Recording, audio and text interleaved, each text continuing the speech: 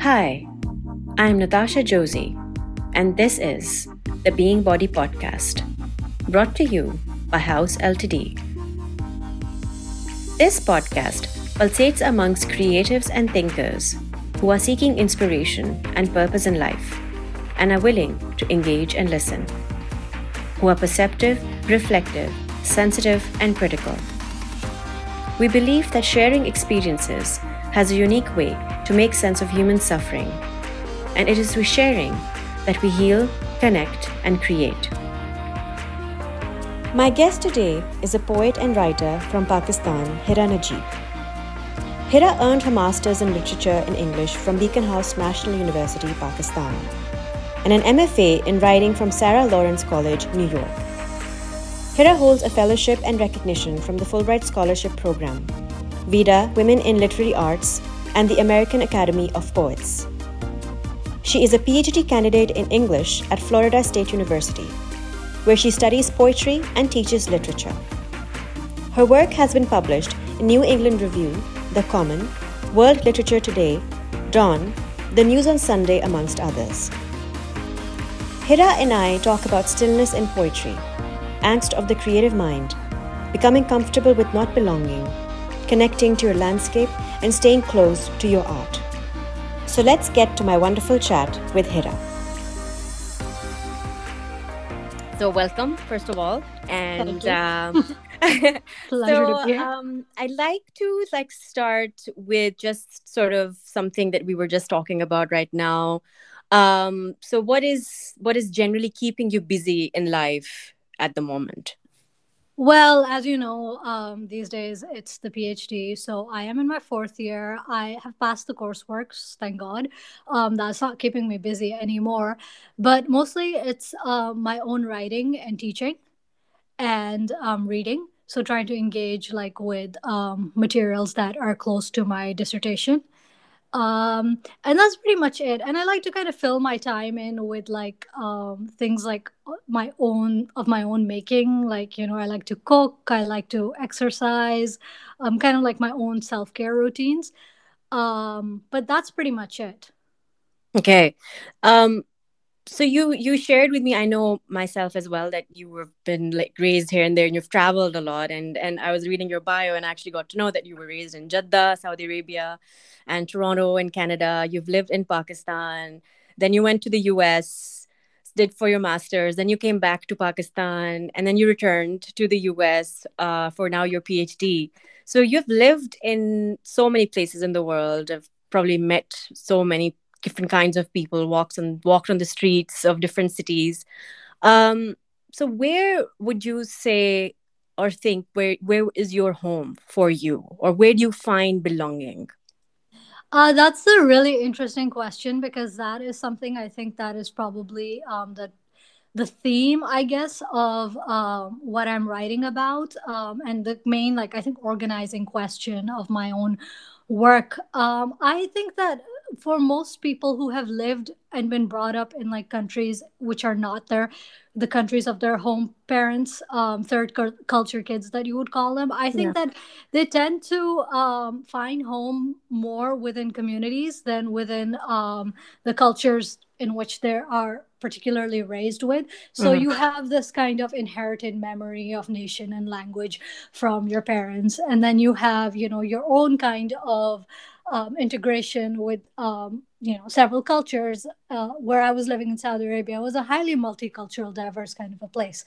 Mm. uh, so um, I think that in I would for most of my life, belonging has been a question that I find more in people and the communities around me, rather than in in the countries that I've lived in and the country that I'm from. Mhm. And recently, I've been trying to kind of wrestle with the idea of being comfortable with the idea of not belonging at all. Mhm. For a long time, I think that I was kind of yearning to find a place that could, find a parallel to who I am in the landscape around me. But I'm recently just reconciling with it being something that is shifting, and something that has shifted in the past, and something that is um, going to shift in the future for me as well. Hmm. Yeah, that's quite interesting because I've also had a similar sort of journey in life and still ongoing journey. We don't know where we will go. It's kind of like peripatetic life where you're just sort of going where your work leads you. But I think something that I've been also thinking about for myself, living outside, like living all over the world, and then now currently being in Munich and working from here. There's also like, especially for like young women in Pakistan who are now becoming professionals and have a different sensibility towards life. There's also a certain social expectation. There is definitely for young women, there are certain expectations of the way that you live your life and Mhm. how you are supposed to be. And now I feel like there's a younger generation of women that are not really falling into that sort of a sancha, that sort of a mold. Mhm. And are working around that, or not in terms of intentionally challenging anything, but rather have a different way of living life or think of Mhm. life. Mhm. So do you think that that then informs any sense of like internal anxiety for you, or for living your life in a way that doesn't really I mean, currently doing your PhD and you are living in US far away from home. So do you Mhm. think that you experience any such anxieties of detachment or being away from your homeland in Yeah, definitely. I feel like, to put it very literally, I feel like the more I'm kind of carving the space, I feel like the more I am disconnecting with my landscape, and hence even with a lot of I mean, Pakistan is a very patriarchal place. A lot of people and women I've befriended are Mhm. also patriarchal in ways, and I feel like I have kind of um I feel like I've lost a lot of the friendships, but I feel like I've Mm. also lost a lot of the opportunities for women who kind of want to break out of that mold and who are actually doing a lot of amazing work and breaking out of that mold to find in kind of independent space and living for them existence for themselves. For me, I think the way I kind of cope up with the anxiety, well, I work on a kind of, I would say, unhealthy pattern. Is that, you know, um, in a way, it can probably be healthy, but I just look at the day that is right before me and the kind of immediate thing that I have to do, dealing with, for instance, questions of like marriage and where I'm going to be in the future can become a bit of a burden for me, especially like in an environment in which I think so much of the what happens in my day kind of depends on me, like how healthy my day flows depends on me. Yeah. So I try to just keep, I think one of the most important things is to keep perspective. So, whenever I feel like I'm kind of derailed by, any kind of anxiety, I will probably, center my own perspective Mm-hmm. um, in terms of things I want to do and things I want to achieve in the very immediate future. Mm-hmm. And it sounds very ideal when I put it this way. Um, but I think that that's like one of my only coping mechanisms. Yeah. Do you feel comfortable sharing like if you have a routine or something that you do that helps you? Because I think anxieties is generally something that our generation and the generation that is following is going through literally every day. Is there anything that you do specifically that helps you in coping up with those, in centering you? I think that I'm very lucky that I have, first of all, support of my parents to do this PhD. I feel that if I move beyond it and seek a kind of life here, I will have their support as well. And so I feel like I'm in a privileged position. First of all, I Mm-hmm. want to make that clear, which I feel that many women in Pakistan may not have. And but when I do feel kind of burdened, um I wouldn't really have like, I guess, like if you're talking about like physical manifestations of anxiety, I turn to prayer, which is something I guess not popular, but I Mm-hmm. think it works for me a lot. um I will, like I mentioned earlier. So part of my routine, I am really trying to focus on a lot of self care practices. For me, that is things like cooking, taking a walk outside, things that help me kind of center my body and mind together. So creating that alignment, exercise. For a long time, I didn't treat exercise as self care, but I kind of tell myself that this is not for your body, but for your soul. Mm. Um, so I'll just clean clutter. I'll clean physical clutter. And I feel that that will make me feel kind of like rejuvenated in a way. Um, so Yeah. those are some things that I do. Yeah. You mentioned right now that there's definitely patriarchy in Pakistan, and that is often a misconception that we associate only with men. But then you said something really interesting, that you said there patriarchy in women as well. Would you like to like expand on that? Because I think we generally don't talk about that as much. Oh, Um, I just simply meant that I think that we all have patterns of it's a system, right? So we all have patterns of patriarchal, I guess, mechanisms and behaviors. Even with me, for a long time, I had misogynistic attitudes towards things that I had to kind of confront. So become radically honest towards. And I think that we all kind of are live and are born with in that culture, and a lot of women have to kind of participate in holding up mm, patriarchy. So it's a system, So and we, I wouldn't say that I'm any 100% beyond it either. I am complicit in it. I am programmed by it, and I think that we're all kind of people who have reached some kind of self awareness are kind of trying to create some kind of consciousness to live out of it or live against it or beyond it. mm, yeah. Um, that's really honest and quite brave of you to say all of that. Um, I also know that you, being a poet and creative person, are definitely struggling, and there's a lot of angst that goes into, a lot of pain that goes into creating something out of literally thin air. And there's a huge part of culture that impacts our lives, and then Mhm. this painful process that we keep on going through again and again, of like creating something, and then we finish it, and then we go back to it, and then it's painful, and then we finish it. It's like sort of cyclical. Mhm. And with arts, especially in Pakistan, a lot of times we struggle in finding a place for ourselves, finding a footing for ourselves, with the lack of infrastructure or institutional support that we have. Amidst all of that, you are doing your PhD right now. You're continuing to stay true to who you are and your true self, I think, or as I see it.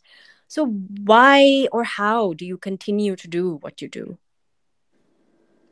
Well, I simply continue to do because I love it. I don't think that if I were writing, I don't know, if I were not writing, I don't know what I would be doing. Maybe I would be a lawyer. Oh um wow, really? well, I think that I like a good argument, and I think that, but Yeah, that's I not can see only that. I can see that's that. not that's not only what goes into being a lawyer, but I think that I think that I it does boil down a lot to uh, uh, delivering a good argument. And there was also like once a point in which I was seriously looking into getting into law, but beyond that, I don't think I have the kind of grit it would take to be a lawyer in Pakistan. So that was down for that. But really, I think that why I keep on doing what I do, because I can't imagine myself doing anything else. Hmm. It seemed just to be like a natural calling. I've been doing it for years and years, and and how I keep on doing it is just I'm just trying to find opportunities to stay close to it. I feel like if I were in Pakistan, maybe I would kind of drop out of the the the creative kind of pursuit, Hmm. and I feel like the PhD gives me a window, a big window of time to kind of do the things I love, which are to read, to teach, and to think and write while having, funding, having a job per se in a way, Mm. and to kind of plan for how I want to live the years ahead in terms of, my writerly life. Mm. Is there anything that makes you worry in your line of work? Um, yes, I am a warrior. So that is a question that is very pertinent. I think that, not being able to write is my biggest worry. And, despite having been into it for years, that's still a worry that that bothers me. The ability to not be able to express clearly is something that really disturbs me. And even in everyday life, when I can't get what I want to say across to people, Hmm. that's something that, bothers me at a deep level. Hmm. So, like the creative community, I mean, in Pakistan as well as outside Pakistan, like the professional and the creative community and space that you work around and work with, you're managing relationships at workplace and meeting people and as an artist as well, you end up meeting people as like organizers, intellectuals, but then also you're working with people who are more towards the technical side. I think in poetry, I'm sure you must also meet all kinds of professionals in all sorts of degrees in terms of academia, in terms of writers. Is there any time that you felt, or say the last time that you felt powerless in your work, or in your art practice, or in your body? Um, Personally speaking, I mean, if I felt powerless, I think that the conversation we just began with about me not being able to connect to my landscape and to my work right now, I think that that is a that is something that is bothering me right now, and that's the feeling of powerlessness. Not being able to get a grasp on your material and not being able to kind of break yourself out of that cloud. But Hmm. I'm not sure if you're asking in relation to these communities that are formed, or well, I haven't formed any communities as such, but these communities that we all take part in as writers, as artists. Or as a person, as an Yeah, individual?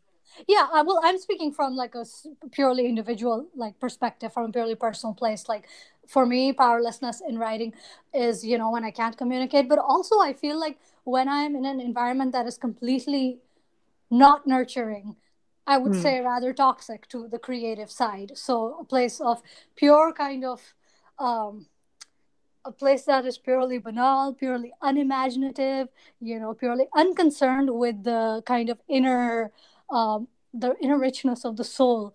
Hmm. I feel like when I am around people like those, when I'm in an environment that perpetuates that, I feel completely, um, you know, powerless in that kind of a situation, and I feel like that's when I kind of need to run away. And I feel Yeah. part of the PhD is was a kind of plan to run away from that as well. Yeah. From these spaces you found yourself struggling with, and you Yeah. found that in Pakistan primarily. Yeah, I did actually. Yeah, We tell may me not want to more. I get into really, that, but yes, I did. yeah, I want to know, because as an artist, I'm very much familiar with the art community and how that functions, but I would love to know more about the community, like of poets and creative writers in Pakistan. How does that function? And like, how, what are the relationships? How would you characterize your relationship or relationships generally in this community in Pakistan? Well, I never felt this kind of powerlessness within any artistic community in Pakistan per se. I was speaking in reference to just like the concerns, the daily concerns of life in Pakistan, and I know it sounds completely privileged of me to kind of talk about how talk about concerns of the imagination in a place like Pakistan, where that privilege is not available, and that's a realistic thing to say. But I feel like in within like the communities of poetry in the, the community of poetry is very small in Pakistan. Like talking about, if we're talking about community in terms of poetry in English, um, I am just in touch. I was in touch with and working with a very few people there who were trying to work with who are doing good stuff. Like I was working with Desi Writers Lounge, which was an online platform for the creative writing. For several years, I was working as a poetry editor there. I worked briefly with the Aleph Review when it was starting up. I think that we managed to make very productive kind of conversations in a productive space. Um, and I briefly shared work with some of the poets we were working, um, like just like over email and sharing our like writing, giving each other feedback. And I think that that was a very kind of constructive space for me. And I would say it's also part of um, the journey as to where I am now. It's helped me a lot. I think that my growth as a writer really did come from that platform, Desi Writers Lounge. Uh, that was a platform that allowed me to write, that allowed me to. They had a discussion board kind of thing for years where you could submit your writing, and people who were just as interested in writing, they would kind of give you feedback and stuff like that. So I think that place really gave me a lot of kind of safety and license to write. And so it's always been, I think, a productive and encouraging kind of space for me to practice and talk about poetry specifically in English in Pakistan, because I think that it's a place that a lot of the people that I've met who are interested in writing, they hunger for, and so they kind of want to bring the really good energy into it. Hmm. Has your relationship to the community in Pakistan or your field changed over time?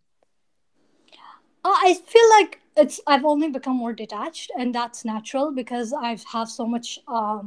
I'm here in the United States, and I'm so involved in my own thing, and so that detachment is natural. But I try to keep up, with people. Just like seeing, what kind of work is coming out. But in terms of my own involvement, I haven't been doing anything for a long time. I do wish to do so, like give a workshop, do some community stuff. I think it would be great, and I want to kind of reconnect that way. Yeah. But right now, I feel like I have other priorities. Like I want my collection to be done first. I want Yeah. to finish this PhD first, so I don't want to get distracted from anything. I'm the kind of person who can only do one thing at a time. Hmm. So I do feel very detached from Hmm. that landscape.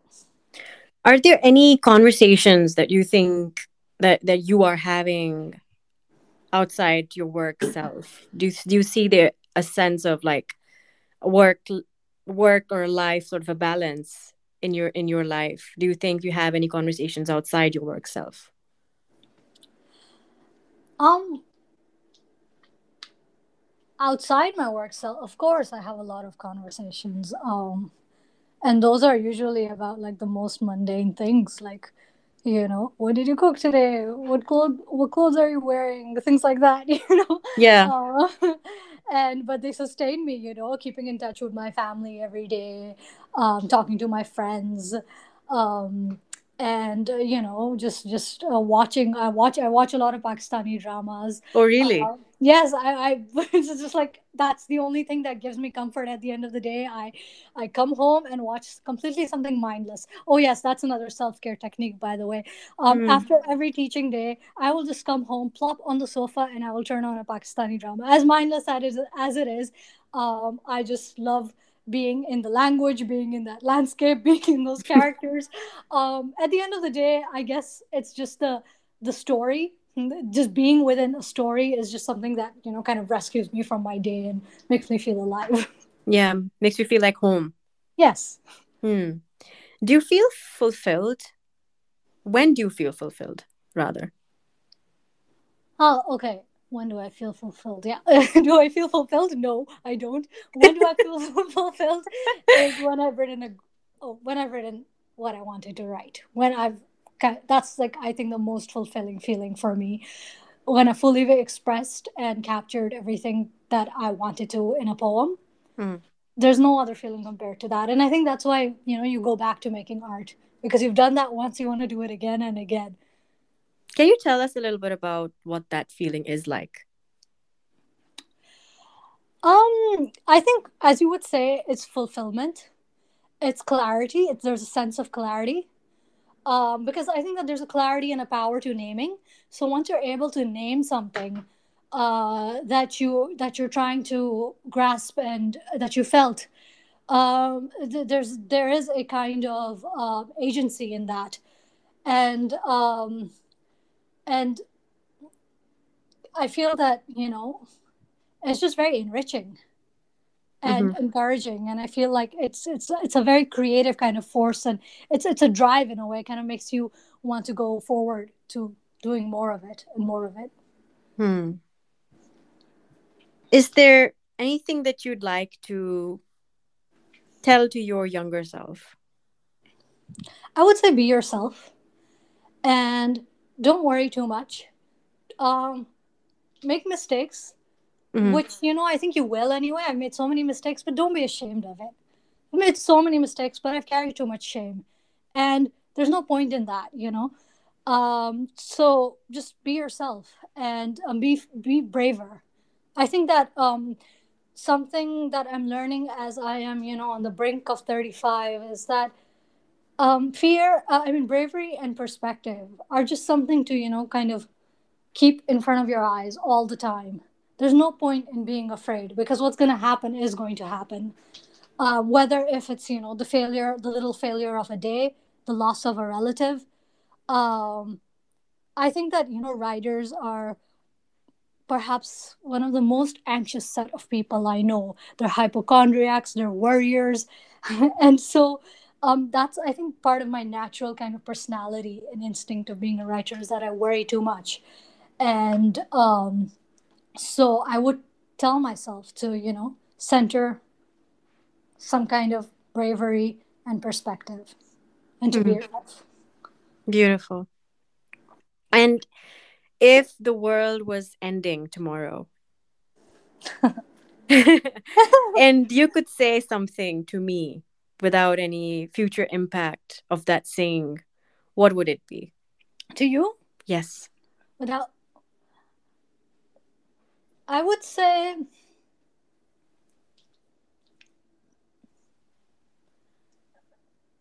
oh, hold on, I'm trying to form this. Take It's your not that time. I don't know what to say. I do know what to say. Um, I would say I love the way that I've seen you grow over the years. It's something so heartwarming for me, personally and professionally, and something so inspiring. And I feel like I'm so glad to kind of have that kind of person in my life, that I feel for me, it's not the people who have reached somewhere that I can look up to, that are my role models in a way.